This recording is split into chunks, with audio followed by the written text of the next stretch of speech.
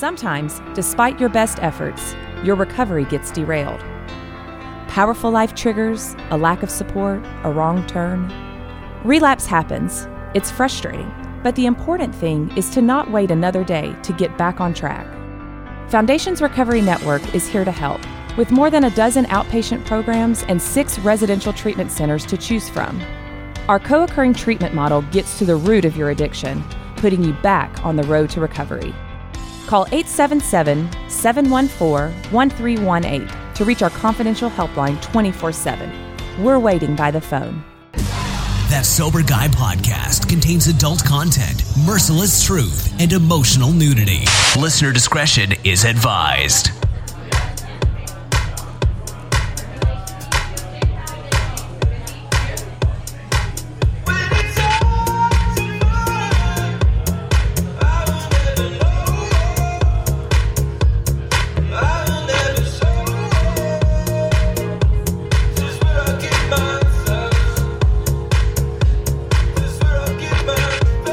Yo, what's up? Welcome to Sober Guy Radio. Thanks to Humans for bringing us in. Thanks to you for supporting the show.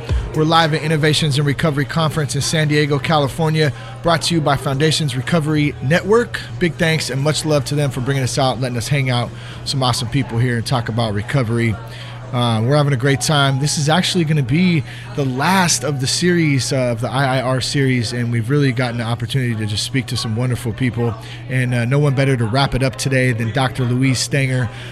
It's great. We spoke in Nashville, and we ran into each other again here today, so she is back to join us. Dr. Stenger, how are you? Well, I am so honored to be back with the Sober Guy. I just love the work you do. I love the fact that you are presenting a forum and spreading the message and giving tools and strategies for people out there, families who are worried, people in recovery, and it's just great to be back. I love it. Thank you so much for the kind words. And yeah, I mean, that's great. We're all kind of playing our own individual role, and we all have our strengths. And when we come together collectively as a community in recovery, we can really make a huge difference. So it's great to have you. I understand. So you spoke yesterday on chronic pain, substance abuse, obviously recovery. What were some of the details of that presentation you gave? Oh, thanks. Well, I'm sure you know that chronic pain affects more people in the United States than heart disease or diabetes. And I'm sure you know that today, with the opioid crisis we have in the United States, that approximately 97 people per day die because of an opioid overdose. And how did all that start? Where did we suddenly come to have so many people thinking that, opioids are good for them? Well, if I can give you a little history lesson for a second. I love history. So, do you like Halloween? Yeah, actually, I love Halloween. Okay. Yeah, so's my kids. They get tons of candy. Okay, so if we go back to 2002 Trick or Treat, when the Clinton was in the administration, there was a message given to all physicians about pain policies. Mm-hmm. And they said that in every ER or every doctor's office, you had to start assessing for pain. And there was a pain chart, right? A pain chart. So on a scale of 1 to 10, yes, what is your pain? And at the same time, pharmaceutical companies were developing hydrocodone, Oxycontin, and they were being told one needs to prescribe, because the idea when someone had pain was to get well, not to have a problem. And in those days, so you have two things converging. One, you had a mandate on pain policies that now we must assess for chronic pain or pain. Yeah. Two, we now have a new development of drugs that people really weren't sure about how to use. So and how do you tell if somebody's lying when they say my pain is an 8 when really their pain is a 2 and they're just I don't think people are lying. There's a difference between acute pain and chronic pain. Most pain resolves itself in 90 days. So let's say we had a car accident, we were texting while driving, if we're older, we might have had a hip replacement, knee replacement, shoulder, if we're out being a weekend warrior or we're actually a real athlete, we may have had shoulder, knee, ankle, back injury. So most pain will resolve in 90 days. That's acute pain. Chronic pain is when pain persists. And it's really evidence-based that pain persisting can be as much psychological as well as induced by opioids.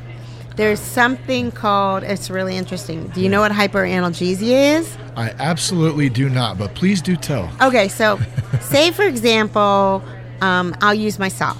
Okay. I had knee replacement. And say, for example, and that's really painful surgery, by the way. Oh, yeah. You have to relearn how to walk. You have to relearn how to use your leg. You have to learn how to relearn how to kneel. And there's a lot of ways in which you relearn how to do that, not just through medication.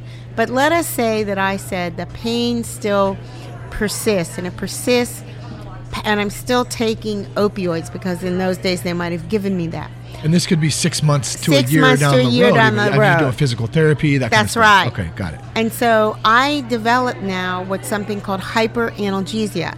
My skin sort of is prickly and it really feels to the touch, but it's not the knee replacement that is giving me the pain. It is actually the perceived pain from the opioids. Wow. So the opioids are now creating pain. There's an astounding research that just came out in 2016 from the University of Arkansas, which says that if you have an opioid prescription for 3 days, you have a 10% chance of becoming substance abuse dependent. If you have 2 prescriptions for 10 days in a 1-year period, you have a 40% chance of becoming addicted.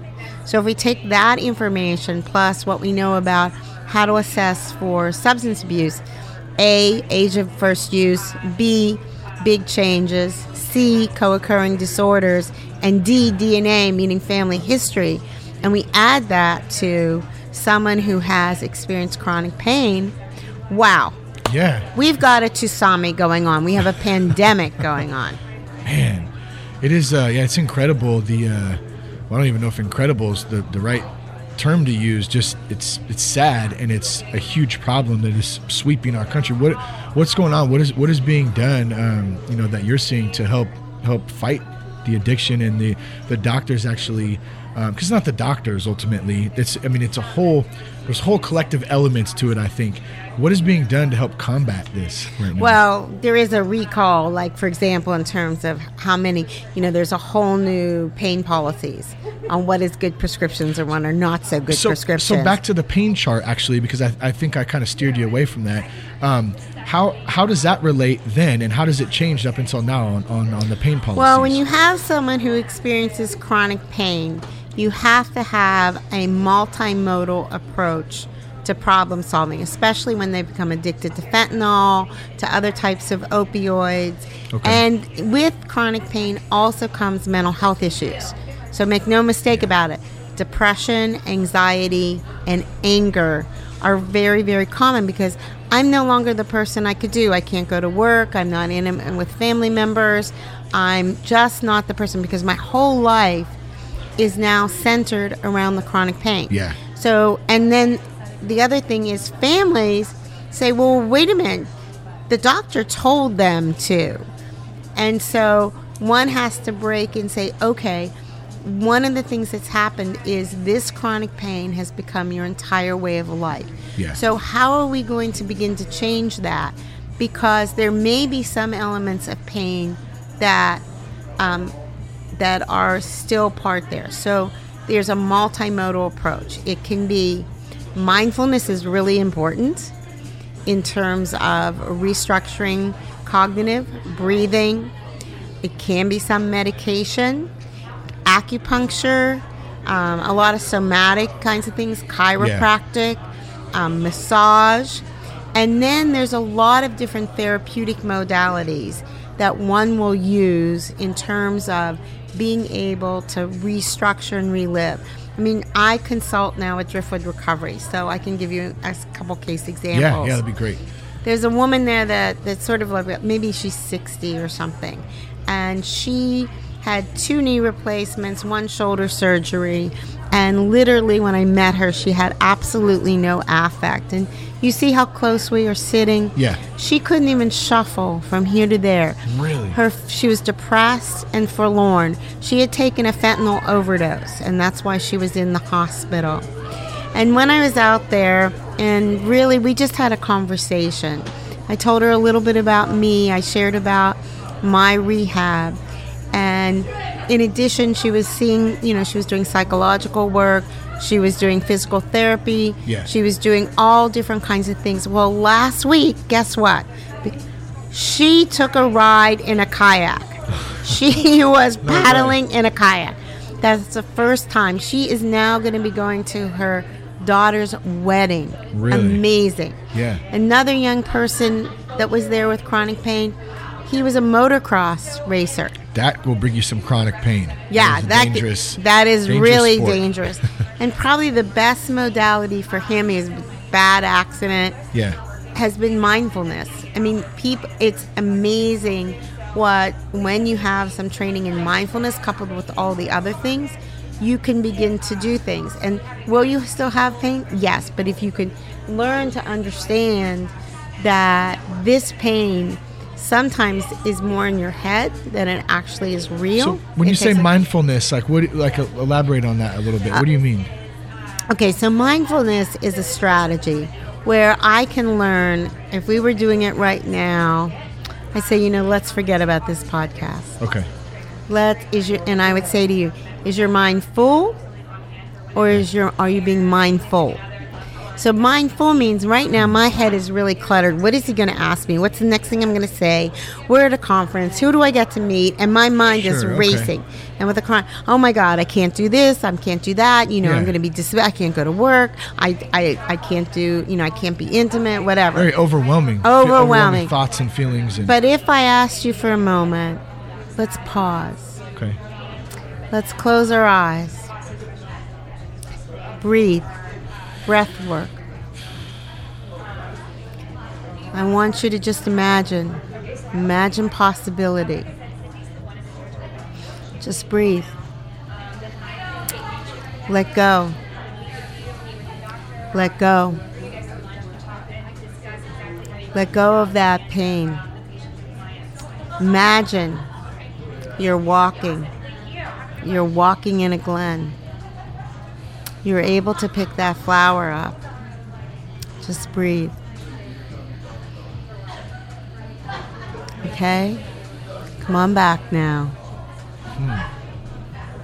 Yeah, I think I want to lay down and just take a nap, and it's probably the most relaxed I've been in the 3 days I've been here. So what? Honestly, and so I can tell you a personal truth is I had knee replacement surgery. I thought I was going in for a haircut. Oh my God! Woo! Or a facelift I would have preferred, but that didn't work out. Oh my goodness! I know, and so I couldn't drive for 8 weeks.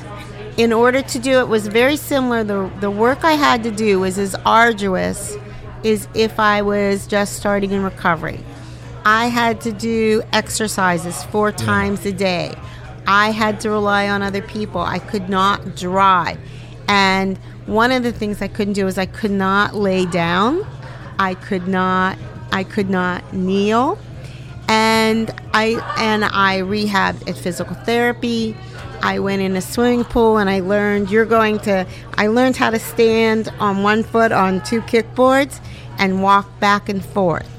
I learned how to re-swim there so I could begin to put my leg down. Yeah. And what I learned, and then I took a 12-week mindfulness course in order to see whether I could detach from perceived pain. And in that course, I thought, I don't want to do this. This is a waste of time. I was doing physical therapy. I was talking to a therapist. I was complaining because I was isolated. Yeah, we start, like you said, you start getting pissed off. You get pissed. I was really are you kidding me? Yeah. You're not going to let me go out and drive? Because your mind wants to do stuff, but physically you can't. And so what you're describing too is you're describing both ends of it. You're not only having to work physically to get better, but also now you're getting into the mental part of it. You have to work emotionally. Yeah, you have to. That's got to be tough. And you also have to, somewhere along the line, someone has to give you possibility and hope. Oh, yeah, the whole emotional and the whole to thing it. that there's something higher than you. Yeah. So one of the exciting things I do, and I was presenting with Driftwood Recovery from Austin, which is one of the few places in the country. I mean, there's some other places that deal with chronic pain, substance abuse, mental health, and recovery. And it's exciting to see some of the things that happen.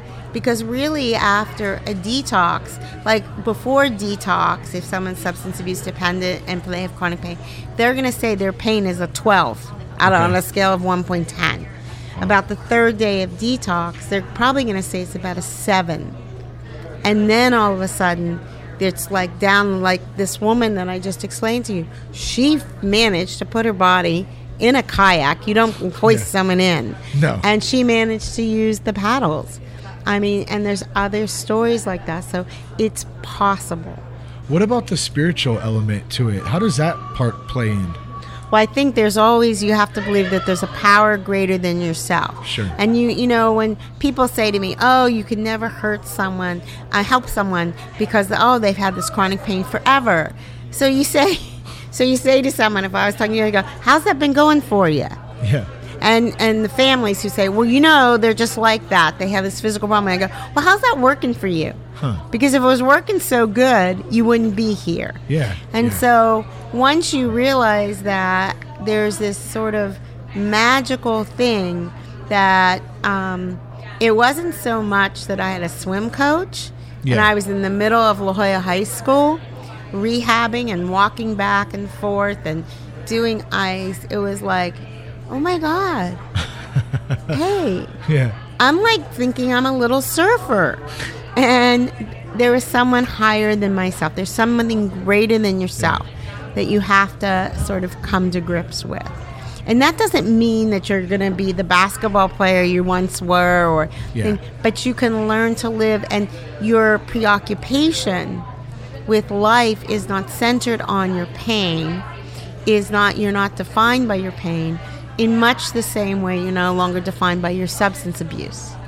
So if we took someone out there, let's say there's somebody listening right now who had a major surgery, they are really dependent on opiates, let's say, to help with the pain. They don't want to be on them, but the physical addiction to them and the mental stress that's going down makes it completely, it makes it very difficult, especially if you're trying to have family, all the elements of life in general, right? What do you say to that person? Where do they start to get some help and to start looking down a path so they can start in recovery? I would say just give a phone call. People don't call me unless their hearts are hurting. Yeah. In my business, their hearts are hurting. They've reached their end rope. And they're just not calling me up because, hey, Dr. Louise, I just want to talk to you. Hey, how's it going? Okay, how's it going? And I say to reach out, because if someone's not the right place, then we'll find the right place. But I really want to caution you. There's a lot of places that say pain management. That's not pain recovery. It's different. It's very, very different. Are you still blogging or writing any articles? Oh my God, yes. I blog all the time.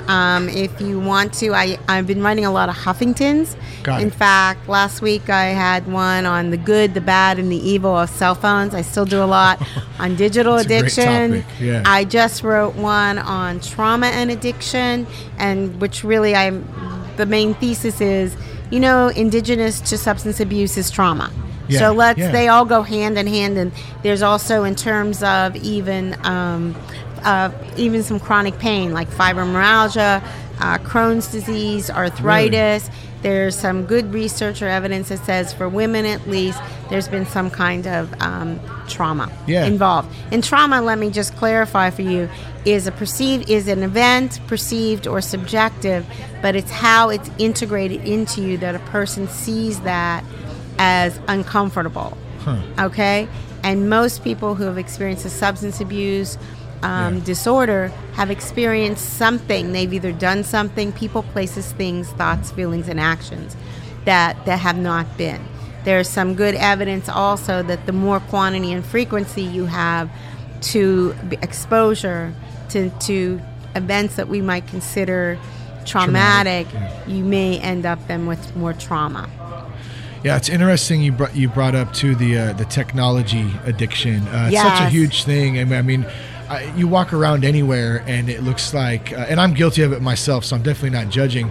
I try to be aware of it, but it's impossible sometimes. And you see people walking blindly with their faces stuffed in their phone, and it's even been, I've even heard of people getting like ran over by cars, and that's right, because we're so just dialed in. And now what's happening, I'm even seeing it with my kids, where we really have to be very aware of the amount that we allow them on the iPad, because my daughter she could sit there all day and play games, and then it will neurologically impair. I invite you. I've done a lot of writing on digital addiction, and actually I've been doing a lot of work with a different treatment center, which is adolescent, called Paradigm Malibu, and we've been going around giving lectures on screenagers.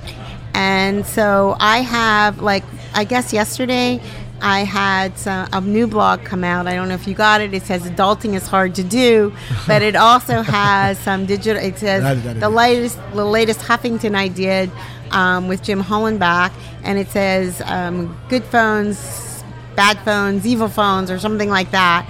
So I really invite you. My own website is allaboutinterventions.com.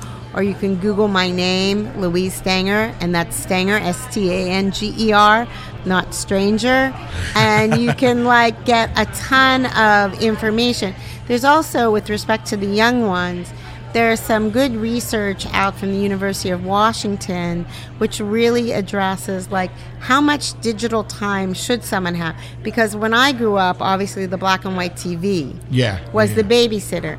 And now it's the iPad. It's the iPad is the babysitter. And to what extent, does Finding Dora and Dora the Explorer and Peppa the Pig, to what extent are they helpful? And to what extent do they now rechange conversation? It's funny you bring up Dora, because when my daughter was, she's probably 2, maybe 2.5, she loved Dora. And we were sitting in the kitchen one day, and I hear this ayúdame, and I'm like, what? I don't speak Spanish, I speak a little bit, but not very much. Just mostly curse words, actually. But I go ayúdame. I go, what the? And I turn around, and she's stuck up on her high chair. She couldn't get down. She was saying help in Spanish, and she got it from Dora. That's right. That's Dora. It's pretty funny how kids are like sponges, and so it is important to know what they're watching, number one, and then how much they're doing it. I did introduce you. You came over when Cam was here yesterday, right? Cam Adair. He was from GameQuitters.com. Oh yes, and I'm so fascinated by him. Definitely, if you get time to connect with him, he's a very intelligent guy, and he's very passionate about helping not just young adults, but I found out from him, ages, I think it was 26 to 32 was the biggest age group of men and women who are addicted to actual gaming. And they're doing some pretty cool work over there. I think with your work in digital addiction, you guys would fall right in line. I would love it, because to me, we know that there can be some positives. For example, I'm involved with some charities. One is Teen Line in Los Angeles. It's the largest suicide hotline in the country. And most of the ways that teens are reaching out is through texting. Got it, yeah. And the same thing with text line. The same line. thing with the Trevor Project, which is an LGBT hotline nationally. And so we know that this is part and parcel, but we also know that digitally, if I'm not looking at you in the face and I don't know how to communicate with you, how can we ever have a relationship? So that to me is scary for our future. Yeah, there's no connection there. Well, give out the information one more time if folks could contact you, learn more about your work, and then we'll wrap this thing up. Okay, you can always contact me at Louise Stanger or Dr. Stanger. Not stranger. Stanger. My website is allaboutinterventions.com. My phone number is 619-507-1699, and I always promise that I will reach back out to you. I do have 2 books out. One is Learn to Thrive, which is a free handbook from my website on interventions. And the other one is a memoir, which is about families, and it's called Falling Up, a memoir of renewal, and it's available on Amazon. And I am so grateful to be here today. Thank you so much. It's always a pleasure. I'm so glad we ran into you. Hopefully I'll see you in Nashville. I love it. Innovations in Recovery. Thank you for tuning in today, Sober Guy Radio. Go to thatsoberguy.com for any more information. Peace, love, respect. Thanks again to Foundations Recovery Network. Keep your blood clean.